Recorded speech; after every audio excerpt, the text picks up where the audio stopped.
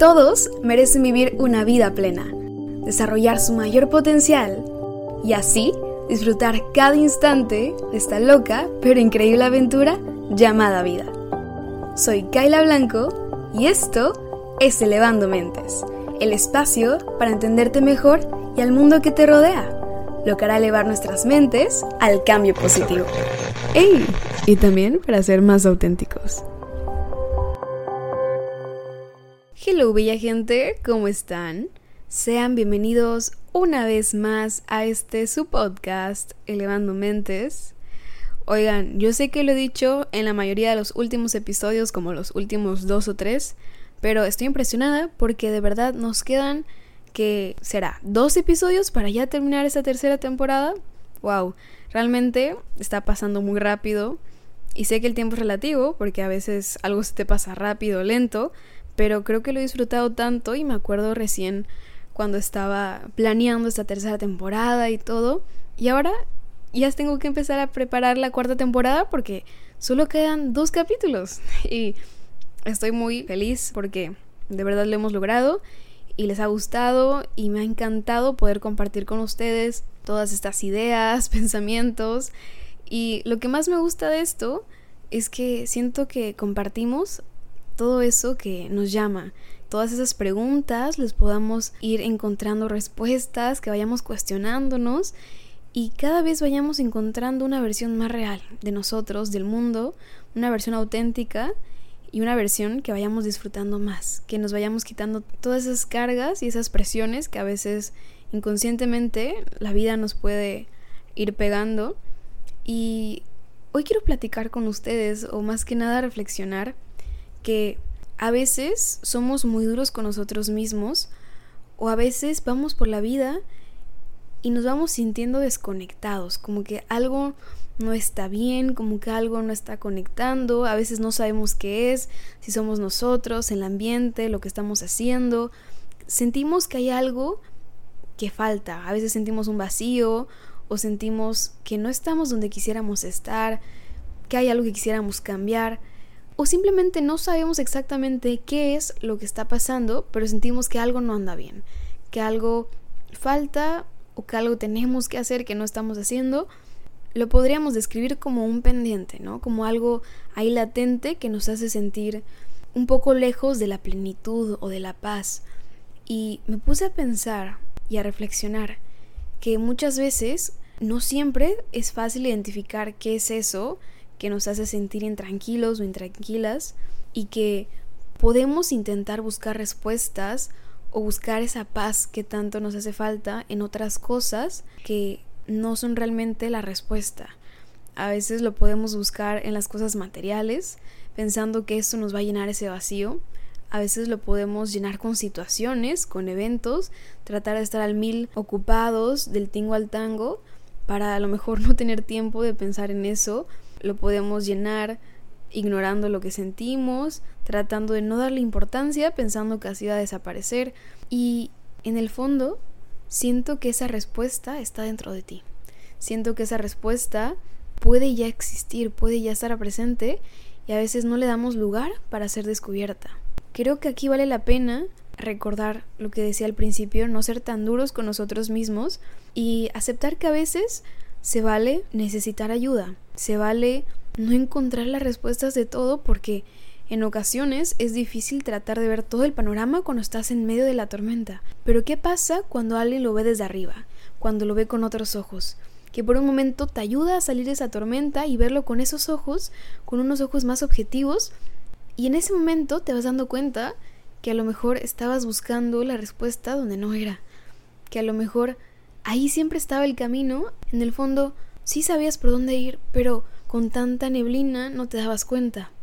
Y creo que aquí es cuando podemos aplicar algo de humildad a nuestras vidas y reconocer que está bien no poder con todo siempre, está bien no tener todas las respuestas, todas las soluciones.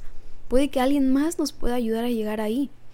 Y el primer paso para empezar a encontrar esa respuesta es aceptar que a lo mejor algo no anda bien, que algo no nos está gustando, que algo no nos está latiendo y puede que aún no identifiques qué área de tu vida o qué es eso que no te está ayudando, ya sea una persona, una situación, algo que estás haciendo, que no estás haciendo, algo que viviste. Pero justo, aunque no sepas exactamente qué área es la que ahorita necesita ser observada, el primer paso es aceptar que quieres cambiar algo, que quieres empezar a enfocar tu mirada en algo porque quieres sentirte mejor. Reconocer que aunque vayamos buscando respuestas en todos lados, en lo material, en las distracciones, hay algo que necesita ser solucionado y que aunque a veces duele o cuesta mirar eso, para poder resolverlo es enfrentarlo.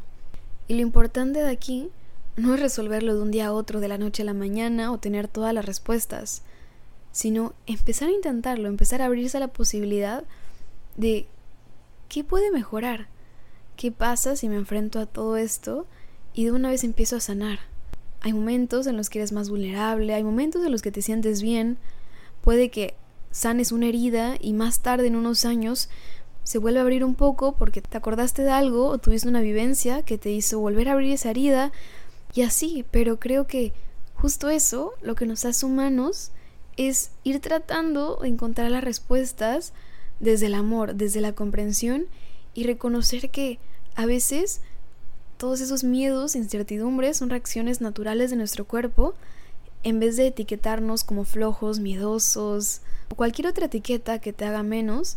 Reconocer que a veces es una reacción automática de tu cuerpo que se pone a la defensiva porque pues al final del día quiere lo mejor para ti, pero cuando empezamos a vivir desde un lugar en el que reconocemos que todos tenemos heridas, que todos tenemos algo que sanar, que nadie es perfecto y que estamos en un constante crecimiento con altos y bajos en procesos de sanación, de cicatrización, a lo mejor una herida nueva apareció, nunca vamos a estar totalmente perfectos sin alguna herida o algún defecto porque, claro, siempre estamos en construcción y descubriendo cosas nuevas, pero a reconocer que cada quien tiene su propio proceso, que así como tú estás en tu duelo, alguien más está en su duelo, y recordar que podemos ser amables con cada persona y a lo mejor, aunque cada quien está viviendo su proceso y vas descubriendo qué es eso que quisieras cambiar o qué es eso que tanto te ilusiona, no olvidarnos que todos estamos pasando por eso y que a final de cuentas, cuando nos vayamos de esta tierra, nos vamos a llevar todos esos aprendizajes, esas experiencias, todo lo material no se va a llevar. Entonces creo que vale la pena tomar algo de humildad en este sentido y atrevernos a mirar a nuestro interior, porque a veces, o la gran mayoría de las veces, ahí está la respuesta. Otros nos pueden ayudar a descubrirla, a ver cosas que nosotros no vemos, pero recordar que en lo pequeño está la belleza, en los detalles, en lo aparentemente insignificante hay mucho valor y mucha riqueza.